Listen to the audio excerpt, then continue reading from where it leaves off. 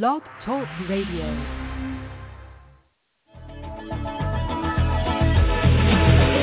man decides after 70 years, that's why he goes there for, to unlock the door. Well, those around him criticize and flee.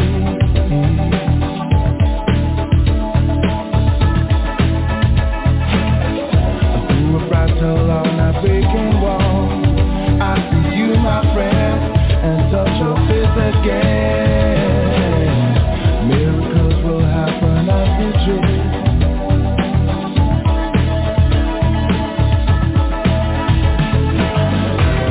But we're never gonna survive unless we get a little crazy. No, we're never gonna survive unless we are a little.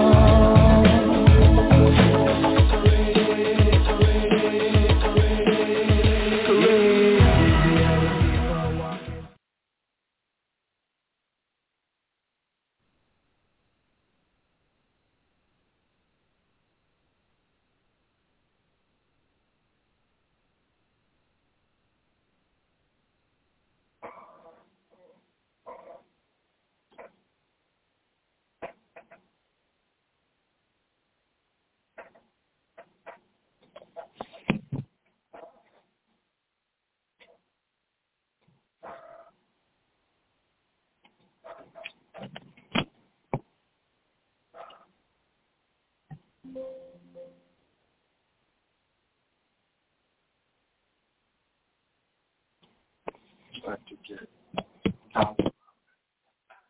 most of them are just idiots, just to get followers. Yeah.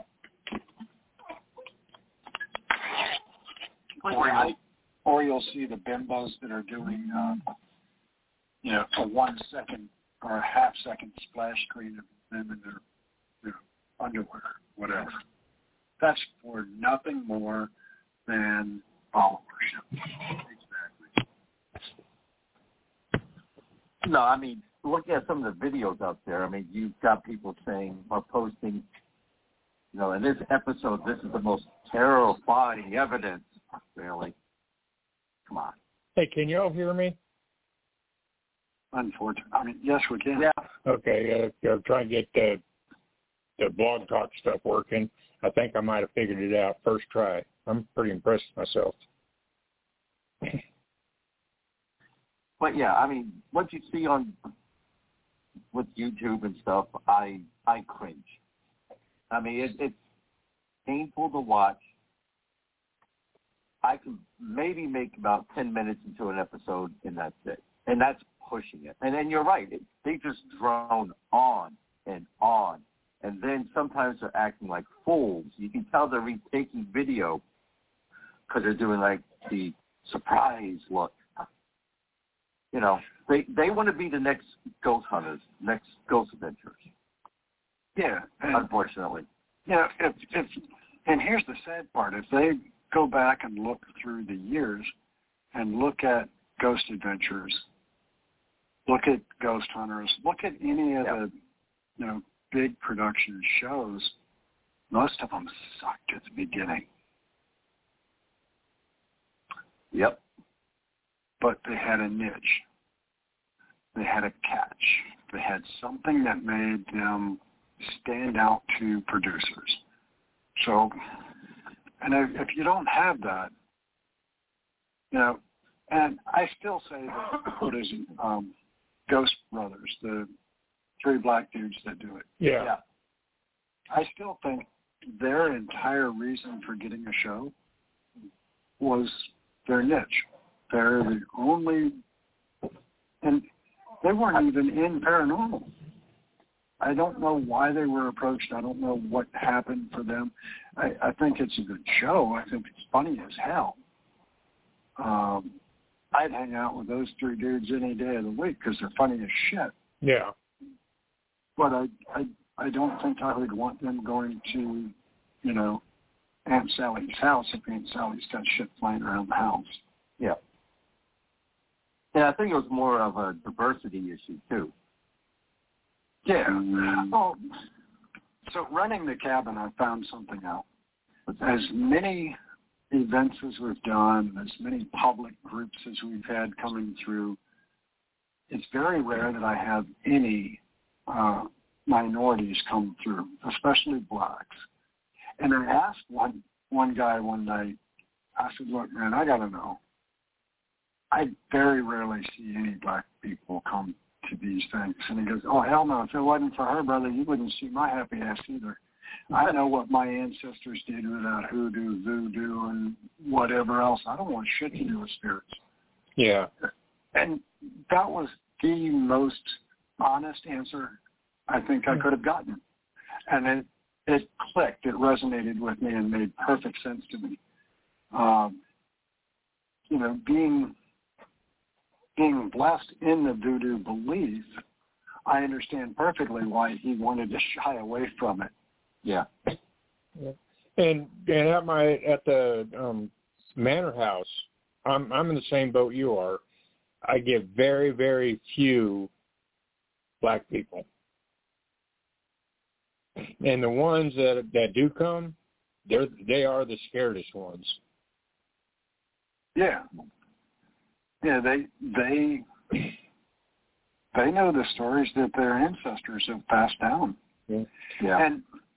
But here's a thought too: why don't those same stories exist amongst the whites, the Anglos, the Catholics, the Christians, not just racial, but along the religious boundaries, the belief boundaries?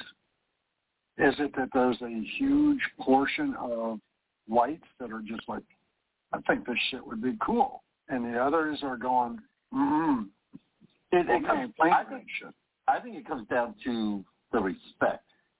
At least with African Americans and their beliefs and what they've been brought up with, they have a healthy respect for the afterlife. Where us, we look at it as, oh, this could be kind of fun to do without the respect.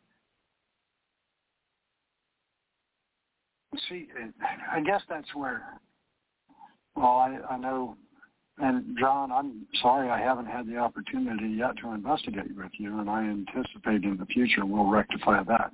We will. But I know I've investigated with Dave, and it's done with the utmost respect. Yeah.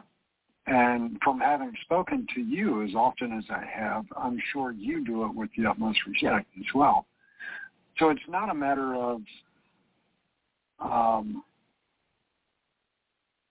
disrespect. I think it's a matter of they're more thrill seekers.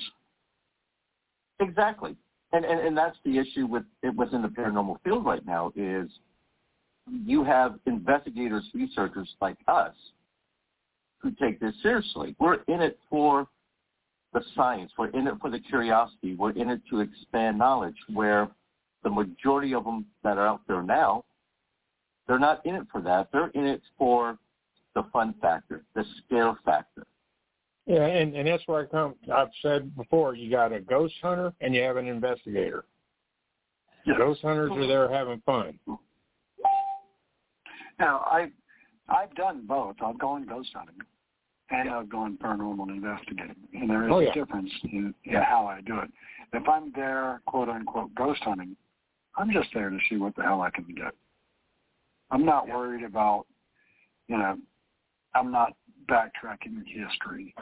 I'm not trying to validate, all right, so I got a voice on the recorder says his name's Bobby. I'm not going back through history when I'm there just having fun to see who Bobby is. Yeah. But if I'm there on a serious investigation, I've got a total dossier of exactly what I'm after. Mm-hmm. And if you're there ghost hunting, there's nothing wrong with ghost hunting. As long as you know you're ghost hunting, you're having fun, don't call yourself a paranormal investigator. But if you're going to do ghost hunting, you got to be respectful. Yeah. Oh, yeah. And that's the issue. If you look on TikTok and YouTube, especially if they're out in the cemeteries or things like that, there's a lot of them that are not respectful for at least the sacred grounds of the cemetery. They're out there hooting, hollering, cussing up a storm, acting like fools. So I'm a little non-traditional when it comes to investigating, and I think Kenny can tell you this. I've done several public investigations out at Old House Woods, leading groups through, and I will get non-conventional, and I will get a little obnoxious just to see if I can get a different response from spirit than when I was doing everything as sweet and kind and respectful as possible. Yeah, I mean, there's nothing wrong with stirring the pot to get a result. But that's the difference between what we do and what the kiddies do. The kiddies are doing it out of total disrespect, where if we're going to stir the pot, we are looking for a certain response back. And, of course, we're going to document that and go, okay, well, we have to investigate it, at least this one entity, a certain way. They respond to this type of emotion or authoritative mode versus kids going, oh, this is the ghost of Sally, come out here, we know that you hung yourself, They start going on and on. They're not really doing it for investigative purposes. They're doing it to be stupid, silly, and likes and views. Yeah, and frankly, I think they're not investigating; they're chastising. Yeah, exactly. They're not quote unquote stirring the pot; they're chastising. Yeah, and they're the ones that piss me off. Yeah. Now, anybody that's gone to the cabin with me, and anybody that's been through a group with me at the cabin, knows that when I go to the basement in the Brick Rancher, I open up the basement door and I announce, coming down, asshole. And I do that for a specific reason. Mm-hmm. He and I have, whatever this entity is in the basement, he and I have kind of a relationship of sorts. I don't really know how you would reference it. But even when I'm calm and polite down there, I still get the FUs thrown at me and still get called an asshole on the spirit box and everything else. And I think it's simply because that's what we've got between us. Yeah, that's the relationship you two, both of you guys or gals, have fostered. And it's like kind of a, hanging out with your best bro, you're going to have that little banter. Hey, prick, how you doing? Okay, asshole, how you doing? I think that's what you're probably going on. Yeah, and, like with Geri, which, by the way, Geri, get better, dumbass. We need you back here. I sent her a Facebook message today, and it was nothing more than my smiling face, flipping her the bird, going, here's the hard issues, get better, asshole. That's the banter and the rapport that we have amongst each other. Now, we both know, like she replied back with, thanks, asshole. But we both know it's done with love. Yeah, exactly. And it's done with a joking manner. The thing in the basement, it's certainly not done with love. That's just me telling it this is where our relationship is at. I agree. Yeah. But, when I go into a private residence, typically I don't know any familial history in that household. I don't know if it was Grandma's house and Grandma died in the living room, so I'm not going in going, ooh, I detect an old lady. All right, you old bitch, where you at? Are you the one clanging and banging? Exactly. Because one, obviously she wants to be referred to as other than old bitch, and two, you're going to spin that poor family head over heels as soon as you reference, and then find out and go, oh, well, I think it's a older woman, and I think this is her name or whatever, and they're like, oh my God, that's Grandma, and you were calling her an old bitch. Exactly. There's a totally different respect that comes in with a private residence versus a major known location. Let's take Hillview Manor, for example. Even when I investigated Hillview Manor, I spoke with the utmost care and respect, except the one spirit that grabbed a girl's ass in my group, and then I went nasty. Mm-hmm. Yeah. And I think that's the way it's supposed to be. And it's a big difference between provoking and, I don't want to say retaliation, but if they do something first, the gloves come off. Yeah. Oh, yeah. Yeah, definitely. Yeah. Yeah, if you scratch somebody in my group, or if you, son of a bitch, if you, call me a fucker on EVP, the gloves are off. It's game time. But, yeah, I mean, I think Kimberly in chat, which I don't know where most chat's taking place at. I'm looking at the 5 Time with Geri Facebook page. So I see Kimberly, and it shows 3 viewing. But, she said it's a brotherhood of sorts. It's a military thing. It's law enforcement also. And I think that's kind of it. We've all had to learn respect in one shape or another. Yeah. And, once you understand who is most likely going to be at the location that you're at, then you can base your respect and, Kimmy says, boundaries that way.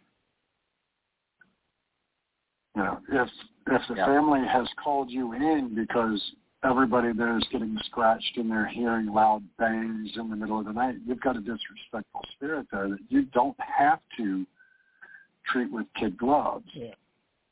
You can be a little more forceful because that's what it's going to take to get that type of asshole to respond to you, so you can learn who and what it is and how to deal with it. Hey, Dennis. Ronnie is asking, what's that flashing thing behind you? That is my team sign. A friend of mine made this for us. It is laser engraved Lexan. Let me switch page here so I can look at my live cam. So that's what that is. Got a little LED light pack in the inside. The team logo, team name. Nice little custom box. Kind of cool. I like a remote for it. I can change colors. Let's go blue. Go green. Or I can just put it like I had it and just leave it on flash. But if you're interested in one, Ronnie, reach out to me. I'll put you in touch with Kevin that made them for us. GI Paranormal had one made, and FPRI had one made. And Kevin sells them for $60. That's not bad. No, I asked him. He had the laser engraver, and he was making all kinds of little wooden plaques and everything else. I asked him if he could do my team logo in something. And I said, damn, bro, what would be cool is if I could get it on, like, clear Lexan. And he was like, yeah, I can do that.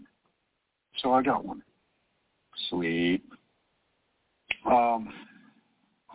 So what page was that question posed from, David? I got it. I read it on the main Vibe Comic on the StreamYard chat, but I'm sure it probably came from. Oh wait, shit! Well, there's another tab up here that I didn't even see. Look, I just called in on a case, very delicate. Oh, that's pretty. That's cool. Yes, I did need to. See, son of a bitch. Yeah, you see where it says comments? Click on that tab. Back at you, brother, with love. Yeah. Look, I don't want it dry. I even lubed it for you. Oh, good. But yeah, I can actually see a lot of the chat now. Yeah. Isn't that cool? You know, it's kind of amazing when you look around and, you know, click tabs, but usually when I just randomly click tabs, I put bad shit going on. The last thing I want to do is have this thing, you know, auto-feeding, you know, porn. Not that I look at it. I mean, I do, but I'm not admitting that in public. But yeah, now I actually get to see all the different chat. I see Ronnie's in here. Hey, brother. So, yeah, I'm going back and yeah, Austin just said hi to you. Okay, well, I'll get to that in a minute. Hey, Austin. Oh, there it is. Austin William Engel is in. Shayla's in here. I said hi to her at the beginning. Okay, I think I'm caught up. I don't know. See, I was over looking at the Facebook tab, and the only comments I could see were going directly to that chat. Yeah. And I see Sullivan said, yes, I did. I need to pick mine up soon. But the only chat that I could see was Kimberly. I didn't see anybody else's. Oh, well, it's killing me. Hey, John. Hey, somebody, Tina asked, picture that the woman took at the investigation he had, does he think it's pareidolia? If not, why? Oh, okay. So I did that ghost tour for Fort Monroe at the last minute. And they stuck me in Building 10 up in the attic in one of the old barracks, which is like, okay, I can do this. And this is a story. Apparently, somebody went up there back in 1995 to do some cleaning, and they saw a soldier wearing post-World War I uniform standing in the corner. Solid as can be, the guy said he looked like he was in his 20s. He started talking to him, saying, hey, who are you? What are you doing up here? And this entity just vanished into nothing in the back corner. So this gentleman went to the museum director the next day to inquire about the ghost stories and told him what happened. And the museum director said, well, back in the 30s, a soldier was standing on the balcony, and the balcony railing gave way, and he fell about 4 stories down. Damn. Well, during the tour, this one tour group came in, and she started taking pictures before I started. So in the photograph that I posted, if you're looking at the window, I'm to the left in the corner where you can't see me. Good place for me to be. She took this photograph, and I cannot explain it. There's in one of the picture frames, you can see a person, and to me it looks like someone wearing a post-World War I hat. And the background is totally different than what you would see out the window at that time. And after she showed me the photo, I took pictures from the exact same spot to see if I can recreate it, thinking, it is an old window, it's dusty, there's grime everywhere. Pictures I took, I could see out the window, and I could see the color of the street lights and the rampart on the other side of the building. In this photograph, you can see a person standing there. You can see the background is totally different than what's outside, and it's more of a grayscale color versus if you took a picture now, it would be more like an orange light glow. Mm-hmm. So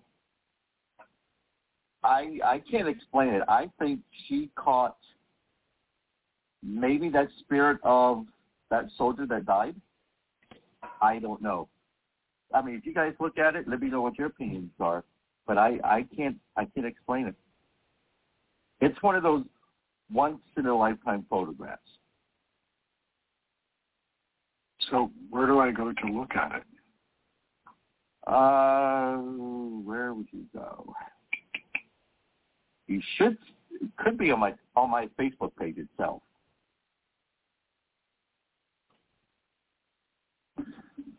Oh, by the way, I saw where Scarlett took a tumble off the horse. How's she feeling?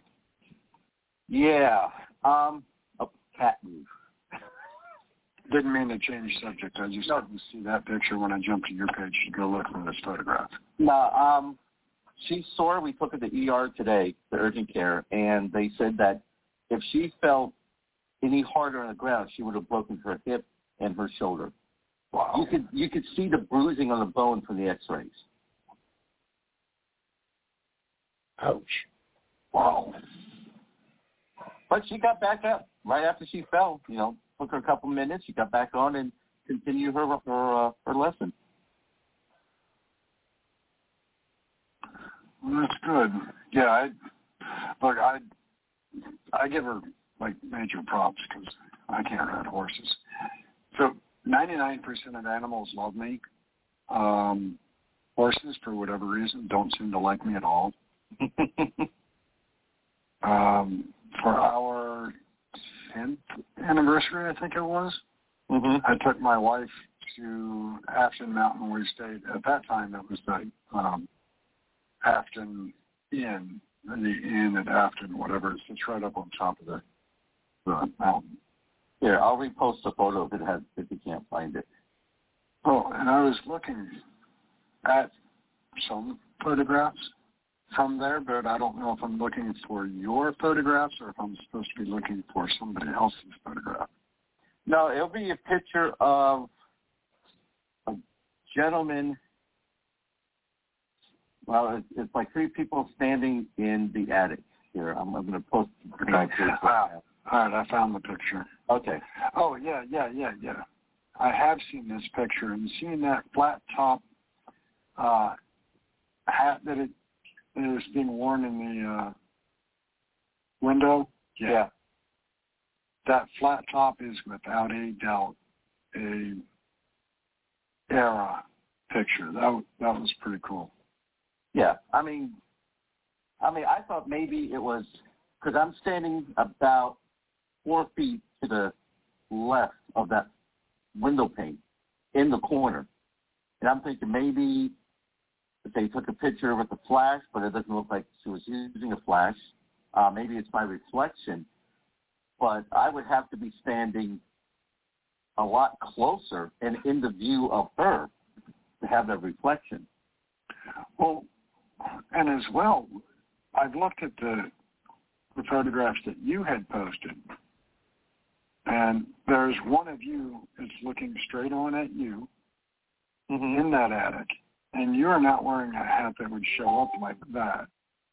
I mean, the hat in the question, or in the picture in question, is a perfect flat brim, not that worn-out, tired-looking hat that you have.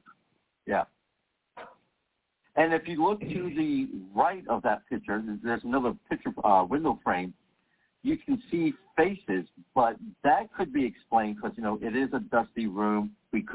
Our minds could be playing tricks on us. Yeah, paradox. So, I'll disregard that. But that photograph there, it's a side view. And if you look at the buildings behind it, you would not see those buildings at that time of night. Well, I don't know what the time difference is between the photo that is posted right before it, which shows the top edge and gutter lines of the buildings across the way. I don't know if it's the same window. It certainly looks like it. But I can see the white trim and everything around the windows across the way. And in this photograph, I can't. Because when I posted, you can see like an orange glow to the buildings. Right, in the picture before. Exactly. And you can see a lens flare coming back because I took the picture with the flash on. Right. And there's none of that in this second picture with the three ladies standing in the middle. That was taken about 10 minutes after she took the original one. And when I took that photograph, she was standing right next to me because I wanted to see if I could recreate it because we were using the same phone, the same Apple-type phone. So, yeah, I think that's a once-in-a-lifetime photo. And that's the first time that I'm aware of the story about this attic being haunted. No one has ever been up there. No one's done an investigation. It's been more of a ghost lore than anything else. But I think with that photograph, it could be that soldier. But then again, the history of Fort Monroe, I mean, that goes back 400 or 500 years. Yeah. It could be anybody. And that attic is 4 stories up. And that's the roof line right there. So there's not a balcony on the other side of that window. Yeah, so it's definitely not somebody standing outside. Exactly. Which, we had something similar at the cabin. We were all sitting in the main room, and Ryan and one of the ladies that was visiting that night both snapped their head real quick to the side window, like looking towards the brick rancher, and I asked them what they saw. And both of them said they saw what looked to be a soldier march by the window, but he was straight out the window. Well, if you actually have been to the cabin, if you look straight out that window, this soldier would have had to have been 10 feet tall to have been straight out that window.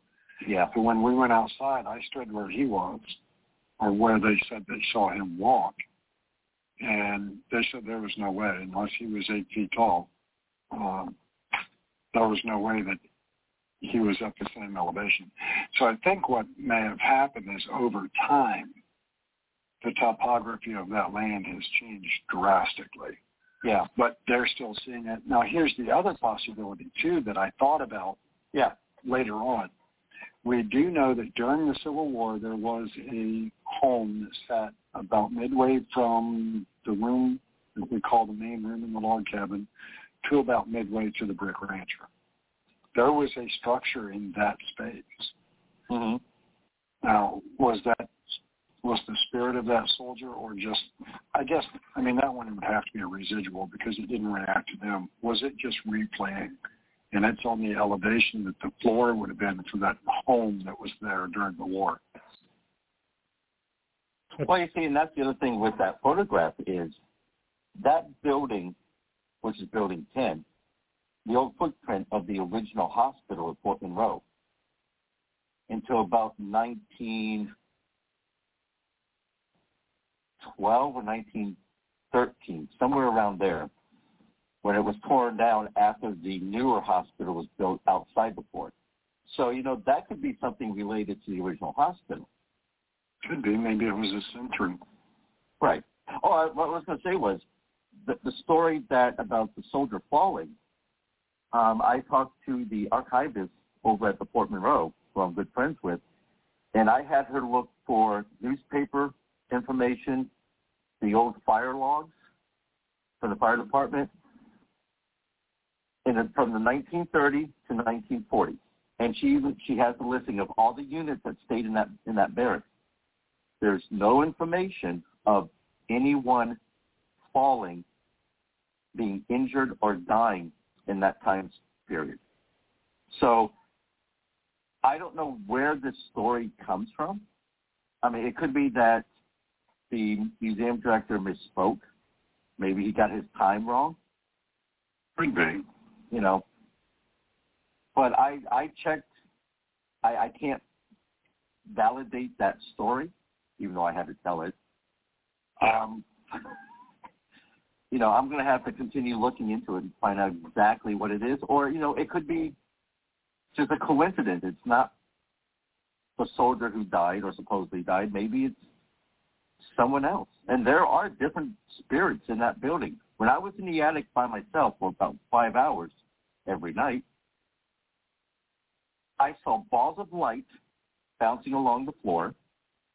And where I was standing looking at the fire door where people were coming in, you could see the shadows moving around. So there's a lot more going on there. And hopefully January I'll be checking it out.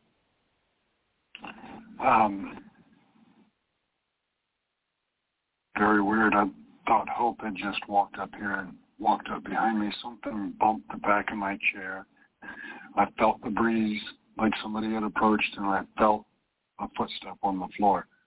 That's why I spun around and was looking behind me like, what the hell? Yeah, I mean, it's definitely interesting. Maybe you can find something even if it's not in. I would think it would have to be in their archives, and their archivist would be able to find something on it. Maybe. Well, I mean, if it's maybe old field notes, if you can find those.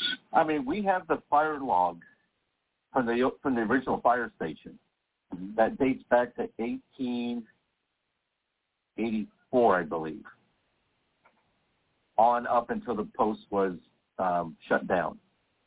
So, I mean, I'm going to have to do some digging, but at least I can roll out the 1930s. Yeah, you've got plenty of time. Yeah. So I'm going to answer a question here in the chat. Kimberly asked, what are we seeing pick up on different shit than everyone else? 1884, yep. Children, like seeing women and children partially in the woods and partially in the field. They act like they're hiding around the So here's a possibility, Kimberly. I know during a medium session, parts of the brain on EKG activate that typically aren't active for most people. But a medium, when they're making connection, those parts of the brain start showing activity. Yep. Yours may have a different portion of that brain that's going on versus most. So, it very well, it doesn't mean that, the things that you're seeing aren't there. You're just seeing it differently or a different part of that image than others are seeing it. So it doesn't mean you're batshit crazy, even though, Kimmy, I love you tonight. I do think you're batshit crazy, but that's beside the point. Just different kind of batshit crazy. Yeah, right. But, yeah, I mean, I can be in the same location with somebody else that has abilities, and the two of us can see things differently because the portion of our brain that is receptive to the mediumship and so forth sees it differently. It doesn't mean either one of us are wrong. It just means we see things a little differently than each other. Could it be, there's a belief that there's different planes? And maybe you could see one plane and somebody else sees another plane? Oh, most definitely. Yeah. And, I mean, that's, well, pretty much the same thing that I'm saying. It's just I see this aspect, they see this aspect. It doesn't mean either of us are wrong. It means that we're seeing a different portion of that plane. So our receptors to those two different fields, or that same scenario, but our receptors are getting different. I mean, here's an analogy. Think of a shower head with the water coming through. If you look at it normally, it's just a stream of water. Think of that as time. So you're just seeing it normally, at normal speed. But if you take a strobe light and point it at the stream of water at a certain frequency, you can see each individual drops. So you might see the regular stream, and another person might see the individual drops of that time frame. Now, my question, John, why do you have a strobe light in your shower?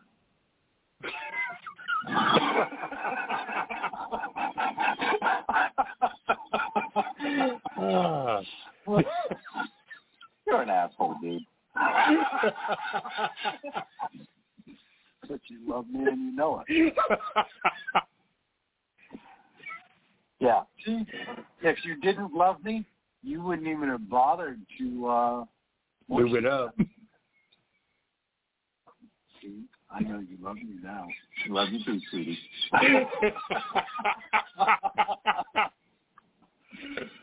Oh. Kimmy, it's not necessarily a perception thing. It's a wavelength thing, I think. Yeah.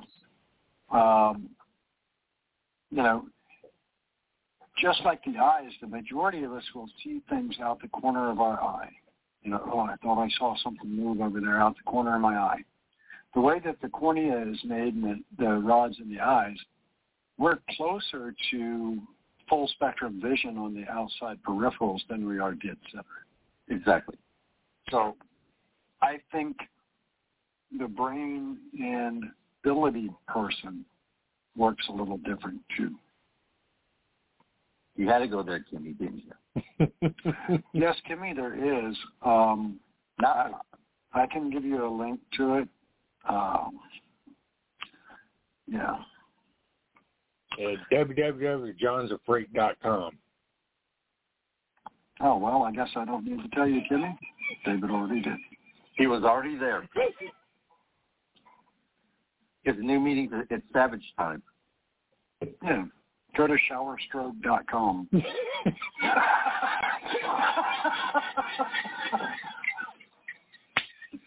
Oh, fuck you. I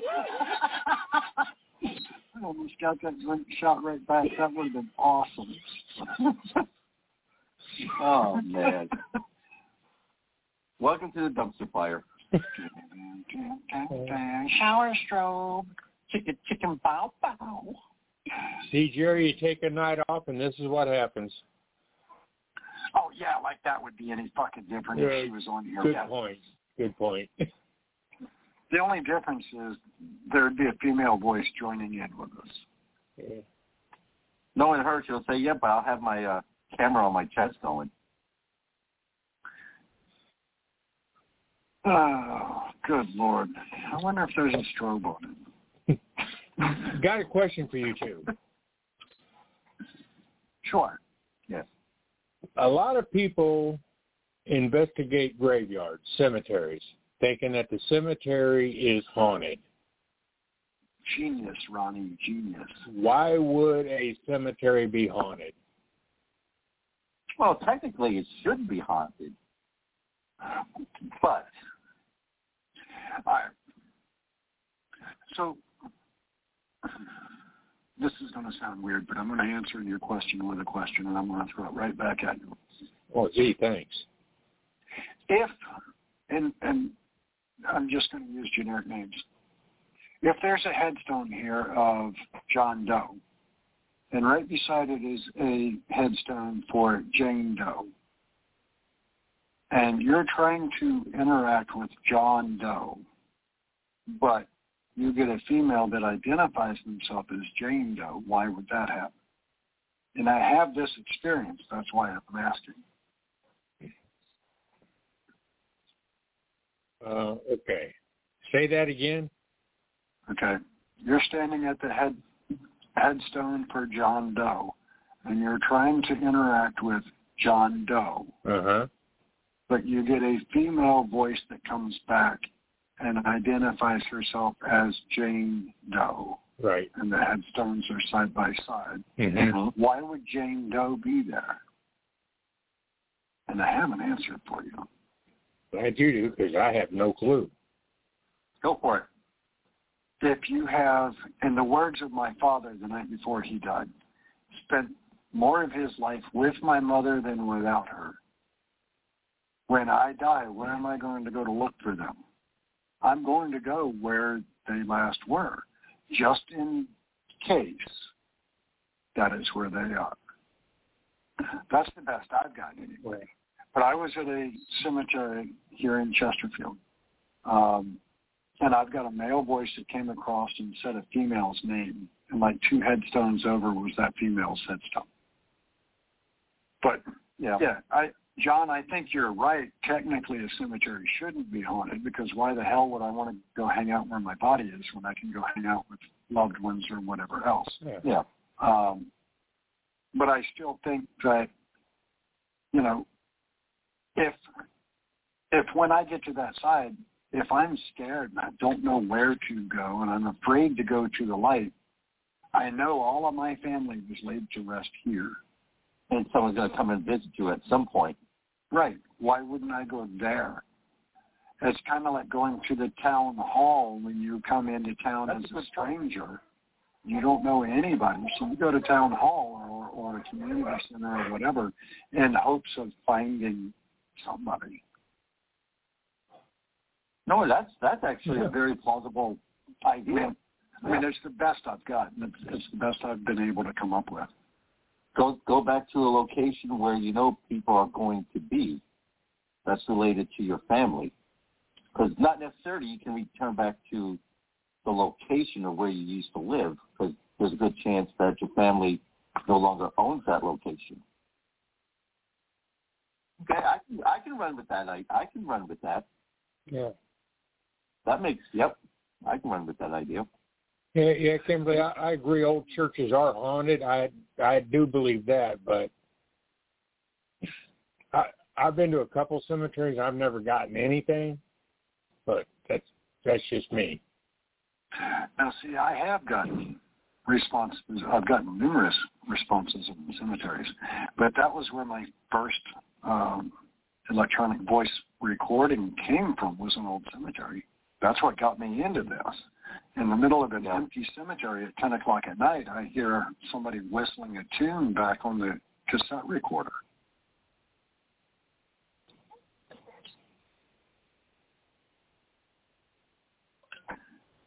But, yeah, I mean, there's any one of 1,000 reasons as to why a spirit would be in a cemetery. The other thing, too, is what if, like my mom, when she was laid to rest, she had her college graduation ring on. Mm-hmm. And to her, that thing meant so much, because here she was, 35 years old, working full-time, raising a dumbass teenager, and went back to school full-time to get her degree in business management. That ring meant so much to her. Mm-hmm. You know, maybe she would have returned to where she felt the ring would be so she could get it for that journey. I mean, okay, now I didn't think about that. But yeah, I didn't think about that, because people, I have seen where people, when using the term people or spirits, they stay where an object is that they were attached to. Yeah, God knows I've been in oddballs, antiques, and collectibles enough to know that that place has got some shit. Yes, sir. Have you been there, John? No, but I've been to a couple of antique stores where you can just hold an item and it's like, yeah, there's someone that's really watching over this thing. Yeah, and Geri, you need to do it. You let me know when you get done there playing with the heart doctors and shit. And I'll set us up. Yeah. I can get us in there at night and go in and investigate it. I've had some crazy shit happen there. I drew my weapon one night. Before I even opened the store up, I did all the electrical in the store, because there were like 2 receptacles on the whole floor. And it's 16,000 square feet. Mm-hmm. And then you have a back storeroom and a back hallway that runs the width of the store. And in that back hallway, I heard footsteps as I was leaving the storeroom where the breaker panels are, and I turned around and looked, and I saw a full-bodied apparition walking across the doorway. So clearly and solid, I thought somebody was in the damn store. I drew my weapon to go after him. Wow. Yeah, Ronnie, I can definitely believe that, you know. I think if someone in the cemetery is attached to a property, example, Bell Grove, where past owners are buried at the church, I think a cemetery that way can be haunted. We've had responses there. Yeah. Yeah, I can definitely see that, you know, because that, and if you look back over the years, you know, it was very common to be buried on your family property. Yeah. You weren't necessarily buried at the church down the road or whatever. You were buried in the backyard, so to speak. So, it's home. Yeah. And, for centuries, that was the norm. And then they started creating the larger cemeteries, the commercial public cemeteries, and that's where everybody would get buried at. But they still associate it with, that's where my family goes. Well, there's also a connection to that land, too. Take care, Kimberly. Bye, Kimmy. Bye, Kim. Good. And we've got 4 minutes left. Woo-hoo. Yeah, I think the connection to the land or a connection to an item or just, quote, unquote, being lost. Hey, Carrie, love you, city. It's like when you take your kids to, I don't know, King's Dominion, and you say, all right, if we get separated or if you get lost, meet us beneath the tower. Yeah. You're going to go where you think you're going to run into the others. Yeah. Oh, that makes perfect sense. Hey, Yeah. Hey, Dennis, you got anything coming up at the cabin? We do. So this Saturday, and it's not at the cabin, but this Saturday at Woodland Cemetery at 10 a.m., we're going to be placing flags on all the veterans' headstones out there. For those that don't know, Woodland Cemetery is a turn-of-the-century African-American cemetery. It comprises 38 acres. We place about 270 flags. There are still graves to be discovered, but there's what we call the stack behind the chapel that's about 40 or so headstones that never got placed before the last company went out and lost the property. All military headstones. So we do a prayer for them, we place a flag with them, and then we go throughout the entire cemetery and place flags.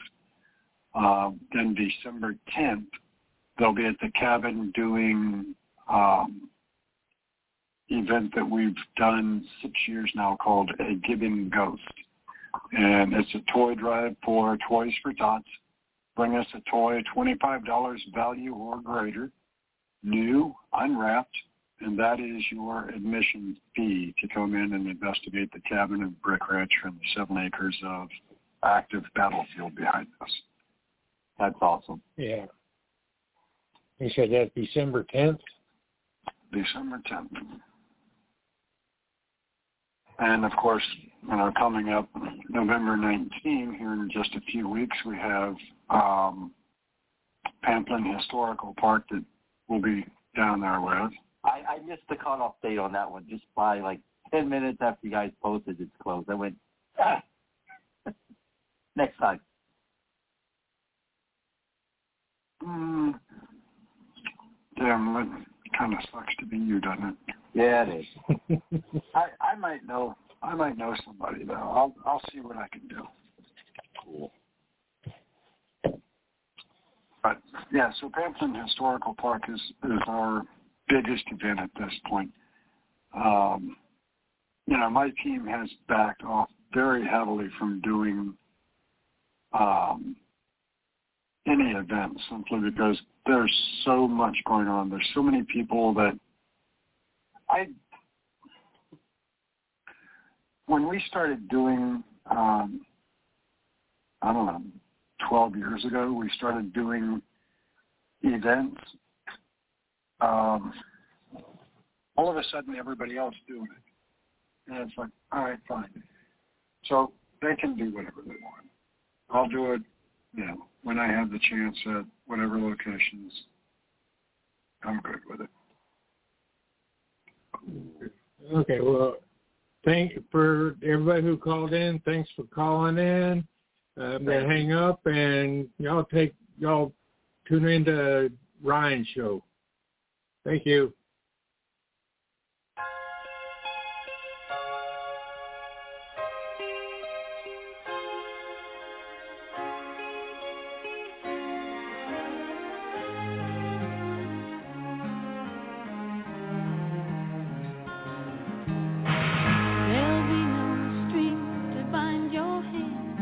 Not if my love can find your heart.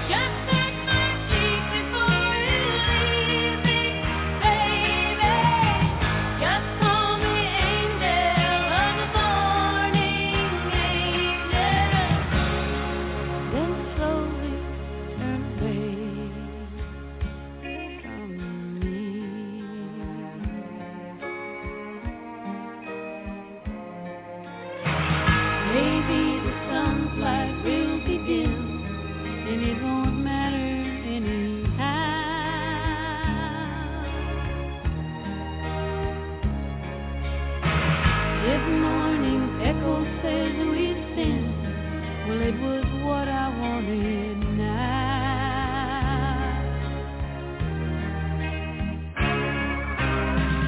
And if we're victims of the night, I won't be blinded by the light. Just call me angel of the morning, angel. Just touch my cheek before you leave me, baby. Just call me angel of the morning, angel. Then slowly turn away. I won't beg you to stay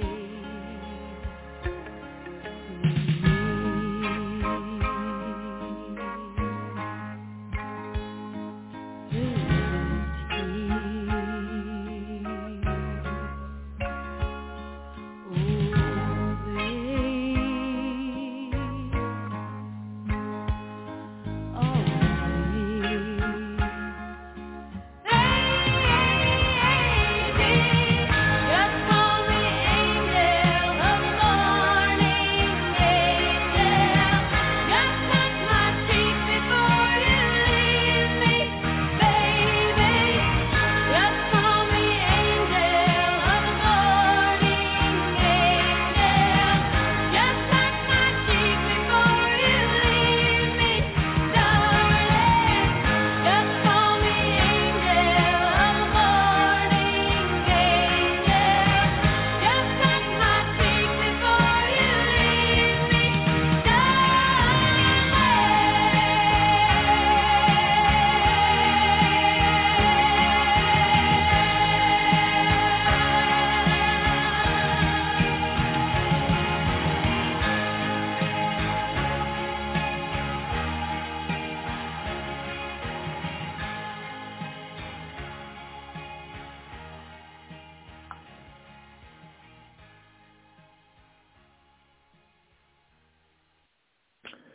Hello, all you freaks out there. This is Ryan. As you can see, hope everyone is having a great day. Hope everyone had a great Halloween. Can't believe it's already November 1st. That is crazy. I have all these plans, like in September, going October. I'm like, I'm going to do all this cool stuff for Halloween. I'm going to go out and go to, go pick apples. I'm going to go to King's Dominion. I'm going to go do all this cool stuff for Halloween. I didn't do any of it. But the coolest thing I did was probably go to Spirit Halloween. And that's probably the most Halloween thing I did, besides, the going out to the cabin to investigate, which is always fun. We had a good time. And there seems to be enough time to do all the stuff you want to do, or at least I want to do. When it comes to Halloween season, I'll be doing the same thing at Christmas time probably. Be like, oh man, we do all this stuff, and then Christmas will come, and I'll be like, oh crap, I didn't do any stuff I wanted to do. We had a bunch of sicknesses and stuff going on. Angie got sick, then I got sick, and Kimmy got sick. So that definitely threw a little bit of a damper onto our Halloween plans. But then RJ got sick. He lasted through all of us getting sick. Angie had COVID, Kimmy had COVID, I got really sick, and he was fine. And then, of course, the weekend before Halloween, he gets sick, so we weren't able to go trick-or-treating last night, which was fine. We still got candy for him, so he had a good time. But we'll make up for it next year. I went out I work at Pizza Hut delivering pizzas at night, and let me tell you what, some people, I think, leave their brains at home when they go trick-or-treating. I went through this neighborhood, and these people just walking right in front of my car, they didn't care, and these kids were all, like, dressed up like witches and stuff, wearing dark costumes. It's like, I was, like, creeping through the neighborhood. So I was afraid of, like, somebody running out in front of me. So just a little friendly reminders. If you see someone driving through the neighborhood, get out the way. Just saying. Take a sip of my decaf coffee here. What is up, guys? Got a lot of people in chat. Holy crap. This never happens. Let's have a popular guest tonight, I must say. Hey, Shannon. Hey, Kim. How you doing? Hey, Rhonda. What's up, Jamie? Hey, Shayla. Well, damn. Well, I think we are going to go ahead and put our guest on the show. We've got Tyler Darnell from Covert Paranormal going to come on and chat with us tonight. We're super excited to have him on the show. He's been to the cabin a few times, and I thought it'd be fun to get him on here and talk about how he got started and some of his adventures in the paranormal. So let's go ahead and get this party started. And, let's do this. What's going on, mate? How are you? I'm doing pretty good. How are you tonight? I am doing just fine. Happy November. Happy November. Welcome. Too quick, didn't it? Yeah, it did. It really did. For me, I enjoyed the fall. This is my favorite time of year. So it seems like this time of year always goes by super fast. And like every other time of year, it just goes by like a snail's pace. It just God, it's like a blink of my eye. This summer just kind of drug by, and I was waiting for fall, and tired of the heat, and I feel like yesterday was Labor Day. That's how it's like. Then I just for real, dude. Yeah, it's crazy. I mean, before you know it, it'll be Christmas, and I've got my "Don't Stop Believing Santa Claus" shirt on. I'm going to go head first into the holidays. You're ready. Yeah, man. I've got people that are reaching out already about doing Christmas mini photo shoots, and I'm like, we haven't even made it to Thanksgiving or anything like that, and we're asking for Christmas. Oh, I appreciate Thanksgiving, but I have got Christmas music like ready to go. If there were Thanksgiving carols, I would play those too. But I don't have any of those, so I'm gonna go ahead and just go full on Christmas. So, did you have a good Halloween? Yeah, it was very busy. I spent the last 5 days really. I think it was 5 days. Yeah, about 5 days up at Belgrove, and we spent 4 nights. John spent, I think, 6 total nights investigating every night with the public. And last night we did a dinner with the dead and paranormal investigation afterwards. We didn't have a whole lot of people. Obviously, it's Halloween. Obviously, it's a work night, so we didn't have a whole lot. But the few folks that did show up, we had a blast, and we were able to actually try some new methods, everything like that. So I feel like that, it's probably one of the better Halloweens I've actually had. Besides being a kid and going and trick or treating, it's probably one of the better ones that I've had. Did you notice when you were out trick or treating last night at Belgrove, when you're out investigating last night, did you notice any like increase in activity because of the veil being thin on Halloween night? This has happened, say probably 3 years in a row now. Oddly enough, while we did have activity, I don't think I wouldn't say that it was amplified in any way, shape, or form. And it happened that, I don't know if it was the last year or the year before that, where we did a Halloween event as well, and it was really quiet. Mm-hmm. But, we did do some new methods and everything, and the methods that we did try really garnered a strong response. So, the spirits that we did get to communicate with definitely were definitely there, definitely had a lot of energy to give.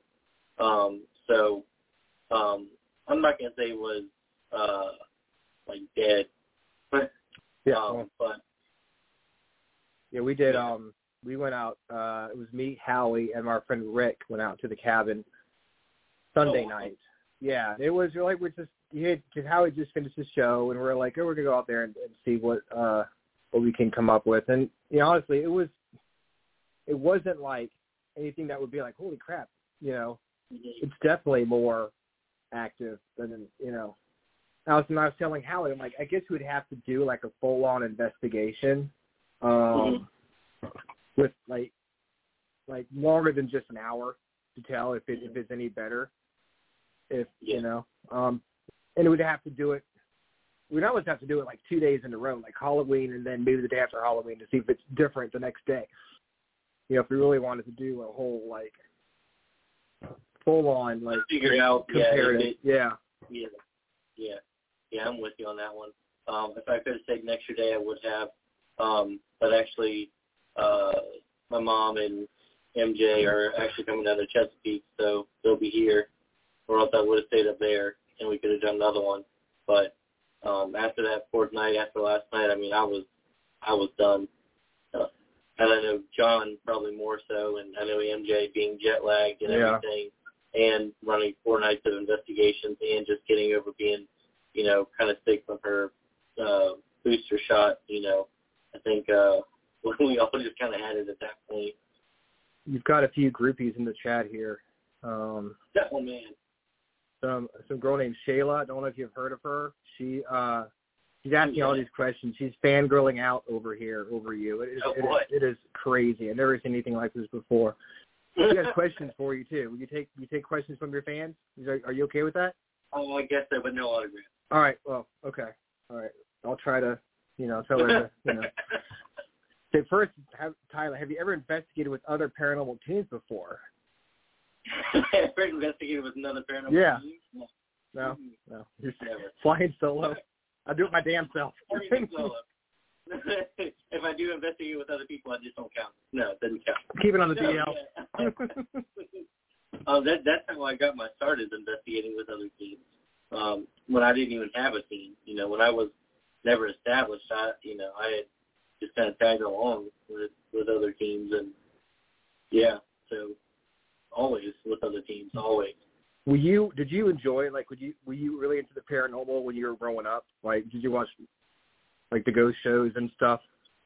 Well, I think it was more along the lines of just, horror and thrilling things. It wasn't necessarily, honed in on paranormal, because, when I was a kid, paranormal really wasn't, a word that was ever thrown around or a thing.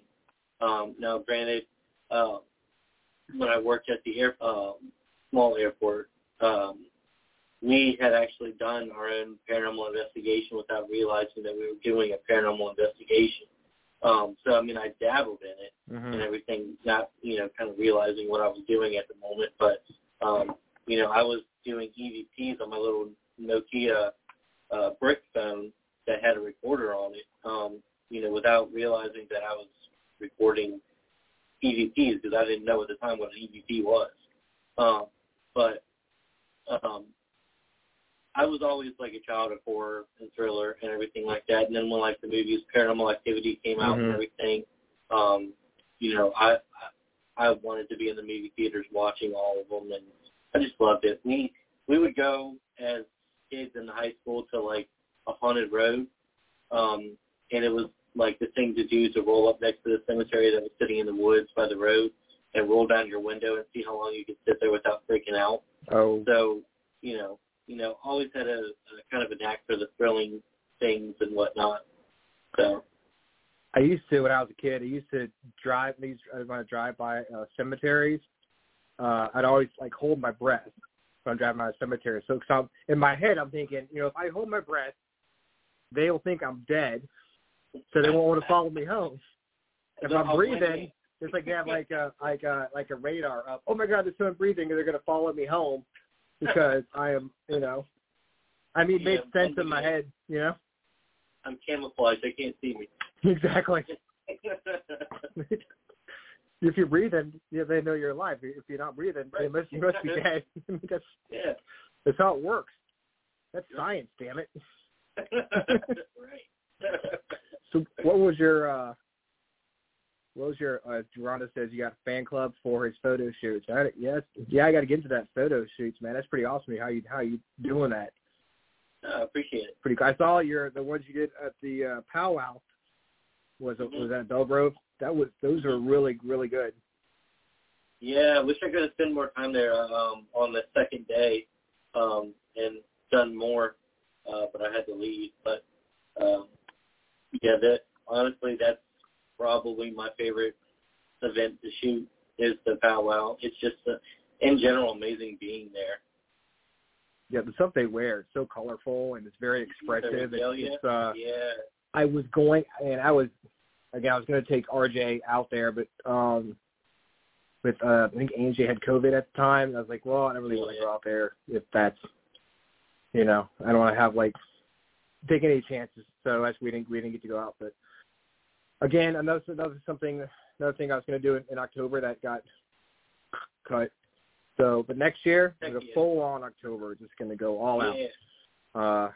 But yeah, what was when you were growing up? You said you were into horror. What was your favorite franchise to watch? What was your?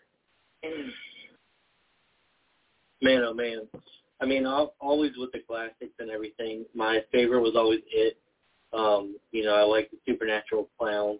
Who wouldn't like the supernatural clown? Well, obviously people that don't like clowns, but that's the old question there. Yeah.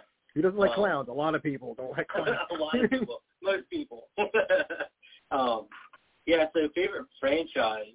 I mean, really, franchise scary movies didn't really start popularizing until high school for me, when Paranormal Activity and Insidious and the Conjuring universe kind of came about, and I'm a fan of all of them. Not so much the latter of Paranormal Activity. The first one was really good. Mm-hmm. It kind of led the way for paranormal movies in my book. I really, really enjoy the Conjuring franchises a lot, even though they don't necessarily tell the truth of what happened. It's still a cool franchise. I mean, it's entertainment, so they gotta maybe change up a little bit to. Change it up a lot a bit. Yeah. Well, I mean, I guess if they want to do everything, they would fit it all into a 2 hour. It was more of an interpretation, based on true events, which means it was based on it. Doesn't mean it's exactly as I can make it whatever shit I want, as long as they say it's based on whatever these events were. Yeah, it's just that, because when I first started wanting to look into going to the real Conjuring house, I looked up the history on it and everything, and found someone that had done a full article on the actual history of the Conjuring house and the family and everything that surrounded it. And I mean, when you watch the movie, their claims of Bathsheba and everything like that, none of that's even true.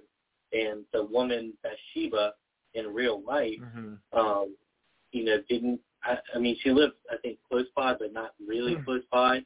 And I mean, to the point where people now, if they don't know the actual truth, have gone and defiled her grave and broken her gravestone, and all because of a movie that painted her as a witch or a demonic being, which she wasn't in real life.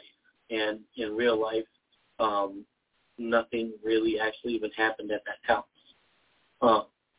The most that happened is a guy that was hiking up the road and passed away at a shed that was farther down the road because he froze, essentially.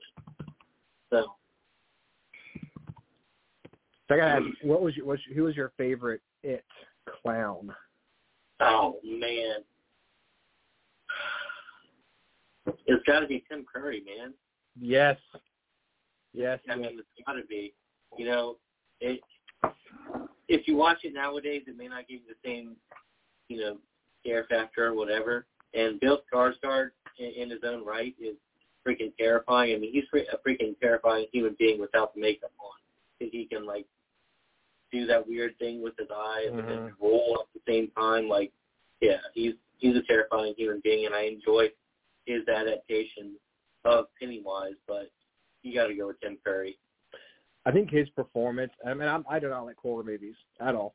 I mean, I have not seen any Friday the 13th, no Nightmare on Elm Street, but I have seen at least parts of it. I think the first part of it, and his performance is so iconic that it's one of those films like, you can remember his performances more than you can remember Bill Skarsgård's performance in the movie. It's apart. Very few movies that you wouldn't remember Tim Curry's performance. He's just like a standout guy. Yeah, one of my favorite movies growing up. It was like a Halloween special came on HBO called The Worst Witch, and he's very in it for a very short amount of time. But it's like early like 1970s, maybe early 80s, like version of Harry Potter. It's got Veruza Balk in it, I think she was in The Craft, and what's that? Bobby Boucher, The Waterboy. She was in that movie. It's in the and it's got the if you remember watching Different Strokes, they had the old maid in it with a housekeeper in it. Oh, okay, yeah. And it's very short, like scene. He's like this character called the Grand Wizard, and he comes out and he lands in this like big giant cave like a mile long behind him, and he sings a song about Halloween. And it's one of those things where I would see the movie and I would know that all right, it's now October. This is out. I'm gonna go. I'm walking to the bus stop singing the song. You know, we're all my friends are singing it too because we're so excited for Halloween. You know, and it's like yeah. And that's when we didn't have we had cable because on HBO, but we had wasn't as many channels.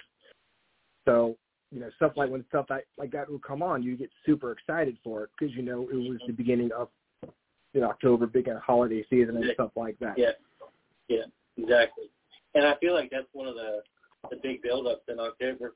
I mean, at least for me. I mean, I'm sure other people too. Is like movies and shows and everything like that. Like it just kind of staples, October and even September really, and makes the build-up to Halloween what it is. Yeah, I feel like we've lost some of the excitement for these specials. Like when I was a kid, I would, excuse me, middle of October, like on a Wednesday night on CBS, it would be like Garfield's Halloween special, and then like Charlie Brown would come on right after that. We'd lay down on our pillows with the popcorn, me and my sisters, and we would do, and it would be like appointment television. And then we'd be like to talk to our friends. Did you see Garfield last night? Oh my God, that was so cool. Even though we've seen it like for every year for like the past 5 or 6 years, but it was just now it's like with so many channels and so much going on, you forget that the shows are even on, and if they are on, they're on like streaming networks. So you got to I think Charlie Brown. You got to pay for it. Yeah, Charlie Brown is not even coming on network TV anymore. It's going to be on Apple TV. Yep. And it's like it's different when you can watch it whenever you want. It's when you can watch it when you have to watch it at a certain time or you're going to miss it. I kind of miss those days. Yeah, I'm with you on that one. I'm going to go all the way. Kind of go off on a tangent about television. Back in my day, we had to find TVs, Kimmy's over there rolling her eyes at me. Oh boy. Yeah. I mean, I do enjoy having streaming stuff. Don't get me wrong. Oh yeah. Like like Rudolph. It's changed the game. It has changed the game. Yeah, for sure. And it's like, especially with the paranormal, there's so many. Oh, there's Shayla Watched the Great Pumpkin going out to the road to Belgrove this weekend. There you go. Well, you can watch it whenever you want, I guess. I just miss the times when it could come on CBS, a little special thing would go like circling around the CBS special presentation. Maybe it'll be different. Now that I'm older, I'm looking through things through a nostalgic, eye. Like, oh, this is so much better back then. But I don't know. Even if it was like when Rudolph comes on, I always miss it. Now I'm like, oh crap, Rudolph came on yesterday. Or Rudolph came on tonight. I'm the same way, like legitimately, I really am. And it's literally all thanks to the streaming services because same thing that you're saying, like you'll have those holiday specials and whatnot that come on and, I'm watching Game of Thrones or something like that, trying to stay up to date, and then I go back and, I'm flipping through regular TV and whatnot. I'm like, oh, man, like I would have liked to have watched that. Like, that's my childhood right there. Yeah. And it's all just for nostalgic feels. It's for the feels. Yeah. It really is. When you were, what was your favorite like Halloween special when you were growing up? Favorite Halloween special growing up was, it was Hocus Pocus. Hocus Pocus? It was. I can't lie about that one. I melded into like Nightmare Before Christmas. Mm-hmm. I really enjoyed that one too. But special, it definitely was Hocus Pocus. When you started like deciding that you were going to go into the paranormal, how did you go about like forming the idea that you like this is something I want to do? Well, really with the help of other people. To be completely honest, because I don't even know if it was necessarily my idea. Like I had been around it for so long and just kind of tagged into it. Mm-hmm. I knew that people out there had like paranormal investigation teams and whatnot, but I also didn't know what it meant to have a team or run a team or anything like that. When John really took over with the Bell Grove tours and everything like that, he was the one that kind of gave me the nudge, along with on a night's paranormal events, Brandon, Lyle, and them. They kind of gave me a nudge into it as well, and said, you really should think about starting your own team, and whatnot. I was like, maybe I should, and I did. So really, I can't credit myself for thinking into starting my own team because I was honestly nudged into it. So when you were working at Bell Grove, were you going on tours? Were you helping out John and all them with the investigations?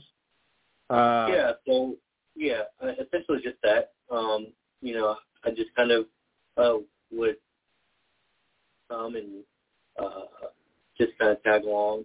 I don't even know if I necessarily really even helped too much. I was just kind of there and would go around with them and everything. And,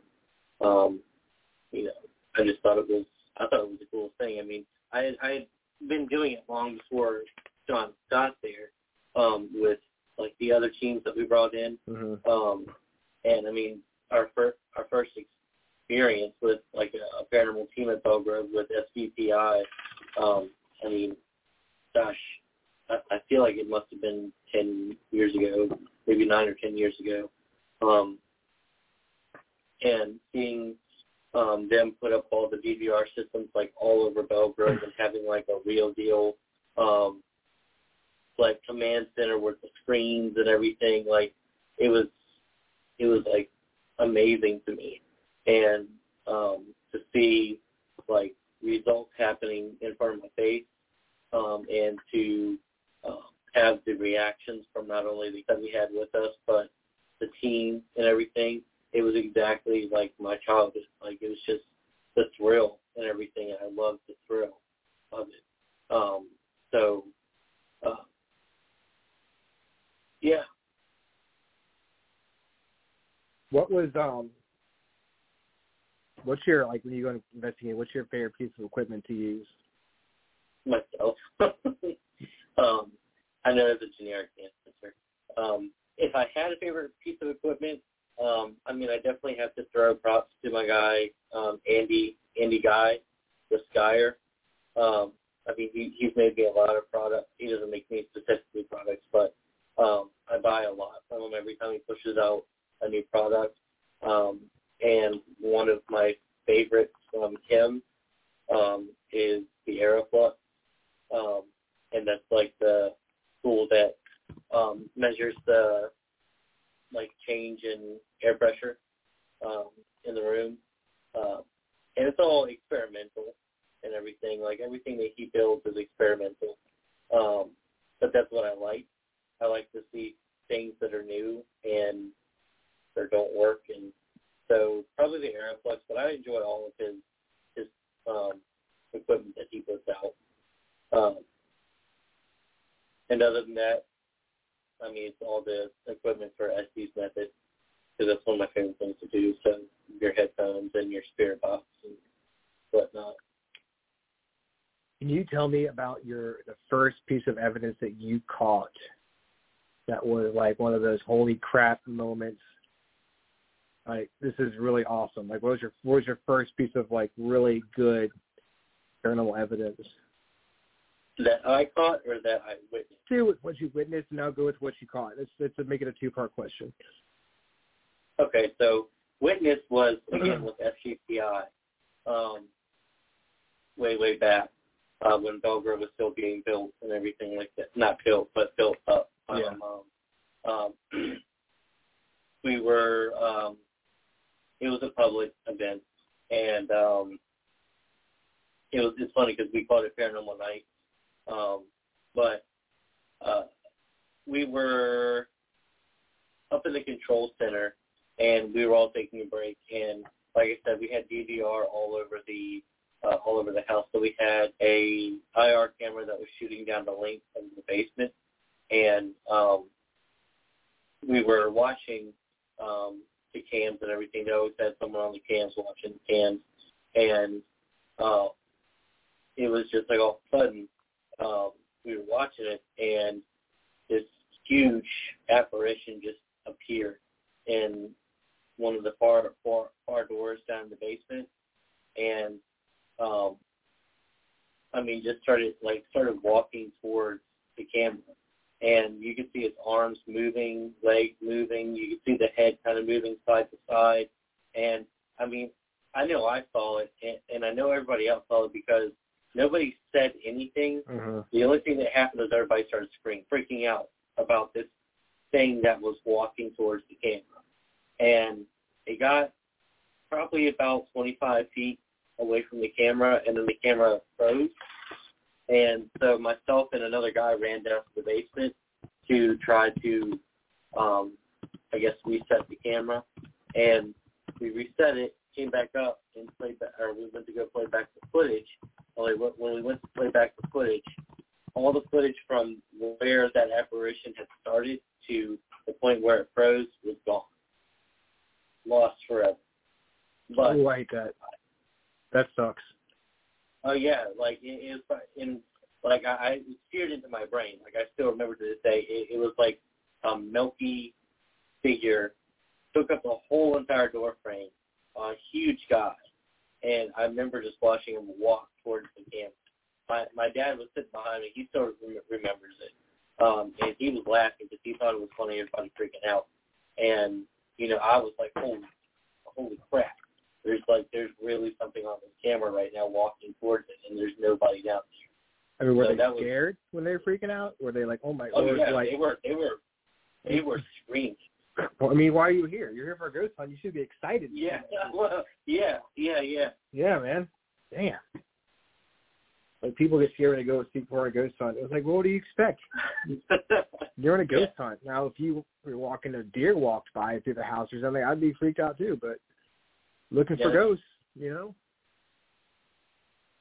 as far as evidence that I was actually part of gathering, and again, I don't know if it necessarily means gathering evidence as much as I was there when it happened, and that was with John and FBRI and my team, Covert. I was with Sean and Geri, who were the other part of my group, and we had two guests. It was a public hunt, but it was only two people, and I was sitting at the top of the staircase doing the Estes method, and I didn't see anything or hear anything, obviously, because I had my headphones on. I couldn't see anything, but we were in the caretaker's house at Belgrove, and the doorknob like shook violently. Like Grace was sitting right next to the door, and she said she heard the door like shaking violently, and then it was almost like someone just like drop kicked the door open. And we have it on video. We show it to the guests that want to see it and everything. But our two guests that were sitting like in the room watching, I mean, the woman, I mean, as soon as that door busted open, she latched on to her husband and, you know, hit her face and everything. And, you know, everybody in the room was freaking out. And, I mean, the door, it busted open. Mm-hmm. And it was nuts. So, I mean, that's probably my biggest piece of evidence. I mean, it takes force to open a door like that, some real energy, you know? Oh, yeah. So, yeah. Either made its way into the house or made its way out of the house, I don't know, but it had some energy to it. And it must have been pretty powerful because, you know, I have a hard time, spirits have a hard time, like, cutting flashlights on and off and, mm-hmm. you know, and getting someone like, hey, you make a noise and make a knock. If we're able to slam a door like that, you know, it's got to be some force behind it for sure. Yeah, that whole night, in my book, is probably the most active night that I've had anywhere that I've ever been. I mean, the EVPs that we got, the physical things that happened. I mean, it was just off the charts that night. There was like some serious energy flowing through that night. I mean, I've never had a night that active before in my life. Yeah, going back to what you were talking about earlier with the apparition, Jamie Hopkins says, seeing a full-blown apparition kind of messes all your senses up. And it's true. I mean, if I see something like I saw, Dennis was on a Geri show earlier, and he was talking about a time when I was at the cabin, and a friend of mine and we both looked out one of the side windows, and we saw, like, it looked like a Confederate soldier walking by the window, all right? And, like, when I saw it, I was like, it was one of those things where it's like, I wasn't sure if I saw what I thought I saw until she said, did you see that too? I'm like, the soldier? She's like, yeah.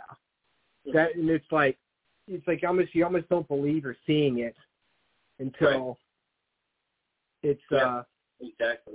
And confirmed. Like even with the apparition that was like on the computer monitor, like I almost didn't want to believe it, but then like I knew that I had to because everybody else around me, you know, without saying anything besides screaming, you know, saw it too. I'm wondering if they were screaming because they realized that, oh crap, this stuff is real, and it scared the crap out of them. Legit. They're like, think about it, like 9-10 years ago, I mean, the paranormal was still making its way, like really making its way and everything. So, you know, teams were still new, and I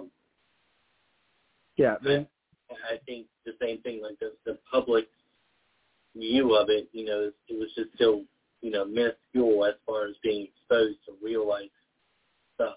I think like Ghost Hunters was out. I know Ghost Adventures was out. You know, and you can watch the stuff on TV and you be entertained by it, but you don't know it's real until you actually experience it for yourself, and you see something like that, and it's a wake-up call. It's like, holy crap! Exactly. I don't want my view of life or the world to be changed this much. I wasn't planning on that to happen when I came out here.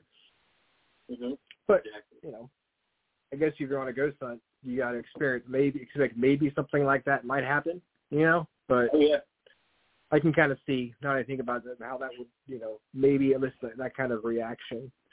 But then there's just people who freak out over the smallest thing. Well, you know. I mean, people, you know, above within, you know, public ghost hunts freak out over just getting feelings, you know. You know, someone feels like an area is, you know, heavy or something like that, then we've had people like completely leave and go home. if something happens, like a flashlight comes on or something like that, then we've had people leave because they don't feel comfortable, which is it's fair, Yeah. If you've never done it before, no harm, no foul. It's not, I guess it's not for everybody. And we don't want to force anything on anyone. Yeah, we've had a few people come to the cabin who are expecting, I don't know, maybe paranormal activity, like whatever happened, like the movie Paranormal Activity, not just random paranormal activity. They're expecting that to happen when they come to investigate. And if you're already on edge, the little thing will be like, will set you off, and you will, overreact, I guess, because of your nerves and stuff, Yeah, we actually had this past weekend we had a girl, younger girl, that was there with her mom and her brother, and she was very much so on edge. We did the caretaker's house first, and we did the attic first, and then we went to go do the basement. And after being up in the attic and having the few things that we had happen up in the attic, she was not about going in the basement. She's like, the basement is bad. She literally said that. She's like, the basement is bad. Basements are bad. And she was like, I'm not going in there. And, without even stepping foot in it. And, I mean, granted, the basement at Belle Grove is like probably one of the more active areas. There's almost never been anything malicious down there. It's the basement. Do you think it was just her fear of Yeah. I mean, like I said, she really and truly came into it apprehensive, and you could tell. We didn't. She sat up in the dining hall while everybody else went down, which is fine. Like I said, we're not forcing anybody to do anything. So, yeah. It's always basements and attics that have the stigma attached to them. It was like, we're going to find a ghost. It's either the attic or the basement. No place else. That's where the ghosts live. Yeah. The ghosts that don't know I'm breathing when I go drive by the graveyard. They're in the basement or the attic.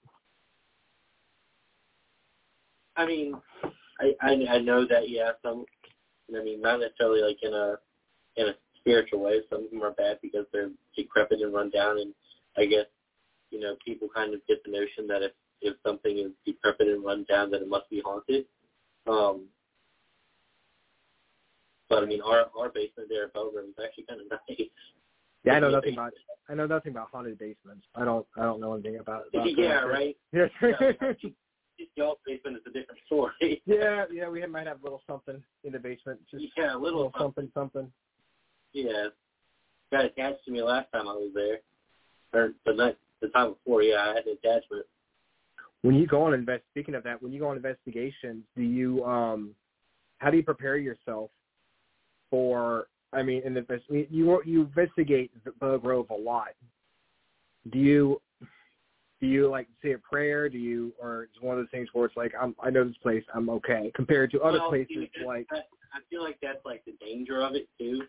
Is especially when you become so accustomed to complacency type thing, like you do it so much repetitively, that things like prepping yourself and shutting down afterwards and whatnot really just become like a hindrance, and you don't want to do them just because you just want to get started, and if nothing has happened to you there before, why would it happen now or in the future? But I'm definitely guilty of at Belle Grove. I know not everybody preps themselves or, closes themselves down afterwards, but at Belle Grove I never really do anymore, which I should. But like on other locations, I always do, and that's just part of the part of like not knowing it, not knowing what's there, and whatnot, and after, like we were just saying, after having an attachment on me before, it's not really something that I'm looking to experience again. I definitely do my best, at least to, prep myself going in, say a prayer, kind of guard myself, put on, the trinkets and stuff like that some of my friends and everything have made for me, and, kind of lean on those and my faith and everything. And afterwards, close it down, always make sure I'm saying goodbye and stay here, don't follow me, and then say a prayer afterwards, Yeah, I find myself, I go to the cabin, I do kind of, lackadaisical would be the word when I go out as far as protecting myself. Because I'm out there all the time. I can drive out there like during the day and do like do an EVP session. I don't even think about saying, don't follow me home or whatever. But I was out there with Hallie on Sunday, and he's opening and closing his EVP session. So I'm like, I should probably maybe think about doing that just to be on the safe side, because it's like you don't want to deal with taking anything home with you. I think I just happened to be lucky enough to have Kim there that night. Mm-hmm. She's good. Yeah. And she recognized it actually down in the basement. What was going on. And if she wouldn't have been there, then I would have. I actually don't know if I would have just continued to degrade, or if it would have stayed there or whatnot. Mm-hmm. But whatever, I was angry, and I've never been angry like that instigation before. I was really irritated. I was ready to snap on someone. My teeth were clenched, my fists were clenched, and I wasn't talking. I was just mad for like no reason. And Kim was just kind of staring at me and, "Are you okay? Are you all right?" I was like, "Fine." She was like, "No, you're not." It's like, all right. Yeah, exactly. I'm fine. Leave me alone. You sound fine. Yeah, okay. Yeah, exactly. Yeah. And I think a lot of times, like, people take for granted, like, they're like, okay, well, I've done this before. Yeah, I'm good.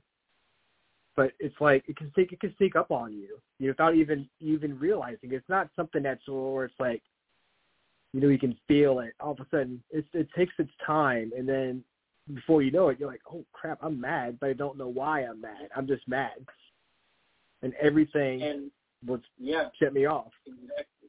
And people that know me know that I'm not a mad person. I'm very easygoing, very calm, and I don't get mad at a whole lot. I'm very patient. So to be, and I know myself, and I know that I'm not just going to get upset for no reason at all. And plus, there was no reason to be upset. We were investigating. It's not just the big locations that can do that to you. Mm-hmm. It can be a house. It can be, it doesn't have to be like, oh, there was 10,000 murders in this place, in this location. It's like, just a random house. Yeah, a murder did take place there. Mm-hmm. But, it doesn't stand out as far as like the big locations where it's like a whole bunch of dark energy compared to this house where it's just, there is dark energy there, but it can affect you nonetheless. Yeah. Legitimately. So what is your, like, what do you think is the most creepy location you've been in? Creepy thus far.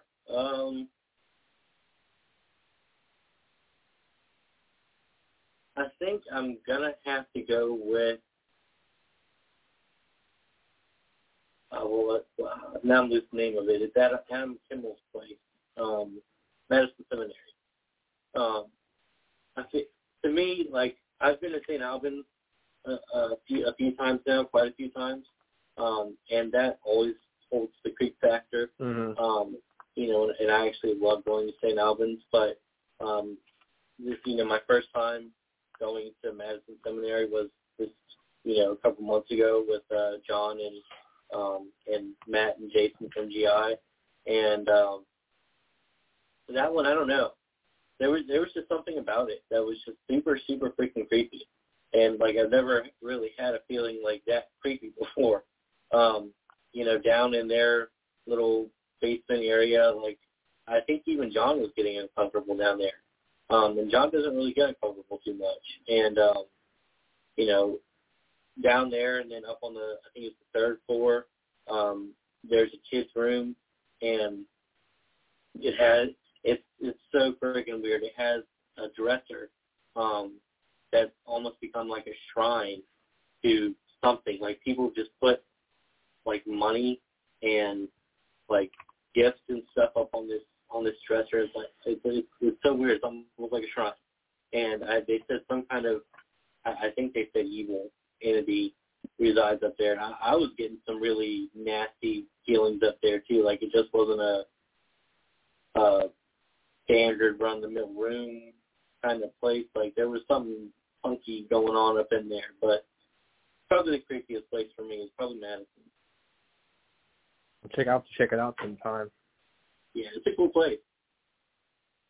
We're getting close to the end of the show, and since Angie's not here, I'll ask the question she likes to ask. If you had, like, money was no object, what are your top 3, like, locations you'd want to go investigate?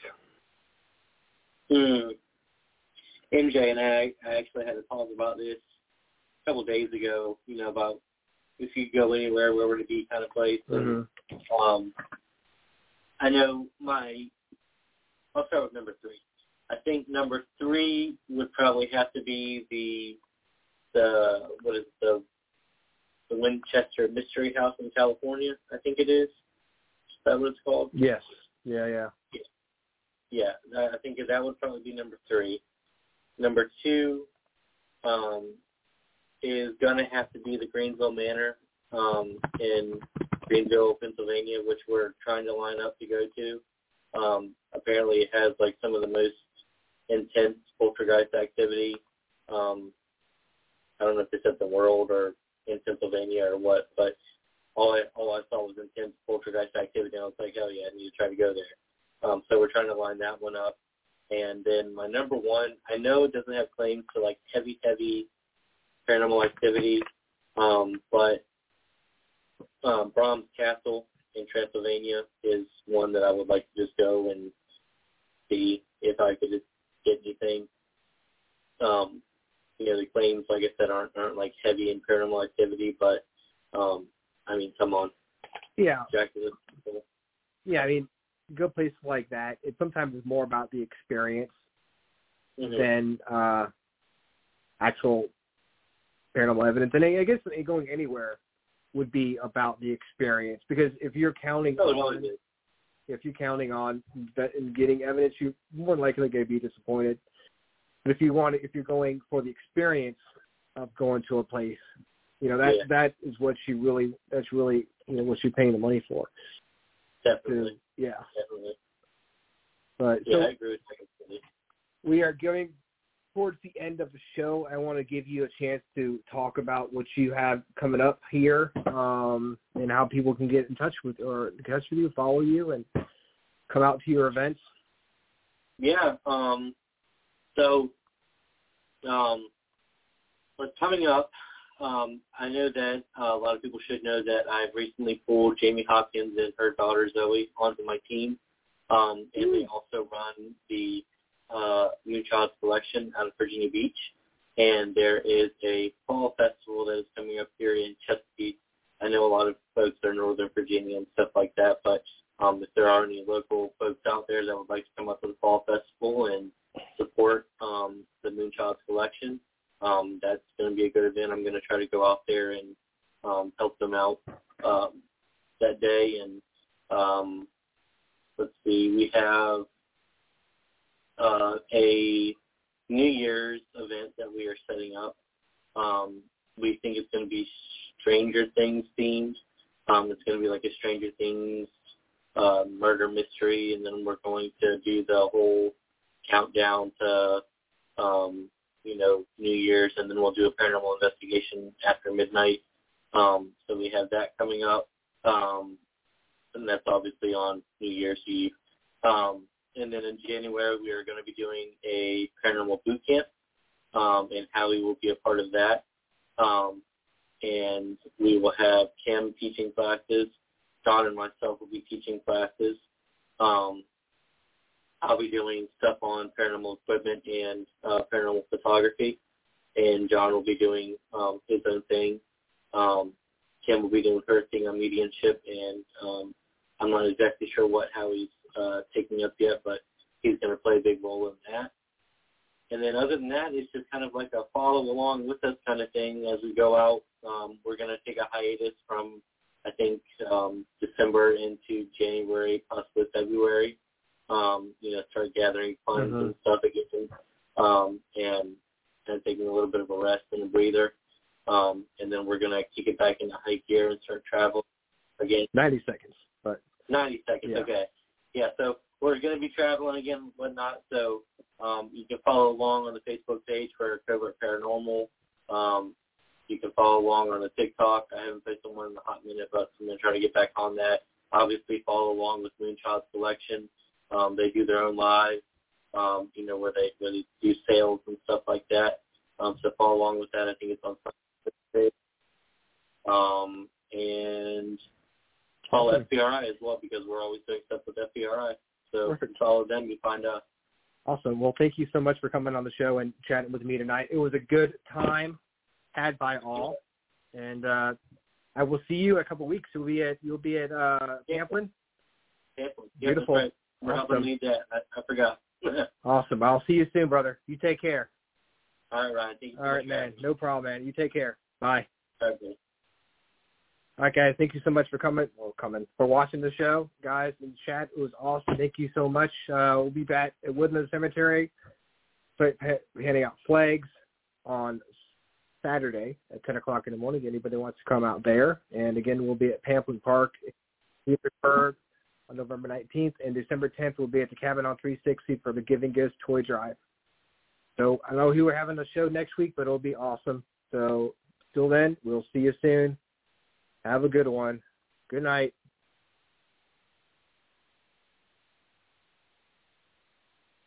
All right, guys. Thank you for tuning in. I will be back here next week. Same freaking awesome time, same freaking awesome channel. Bye.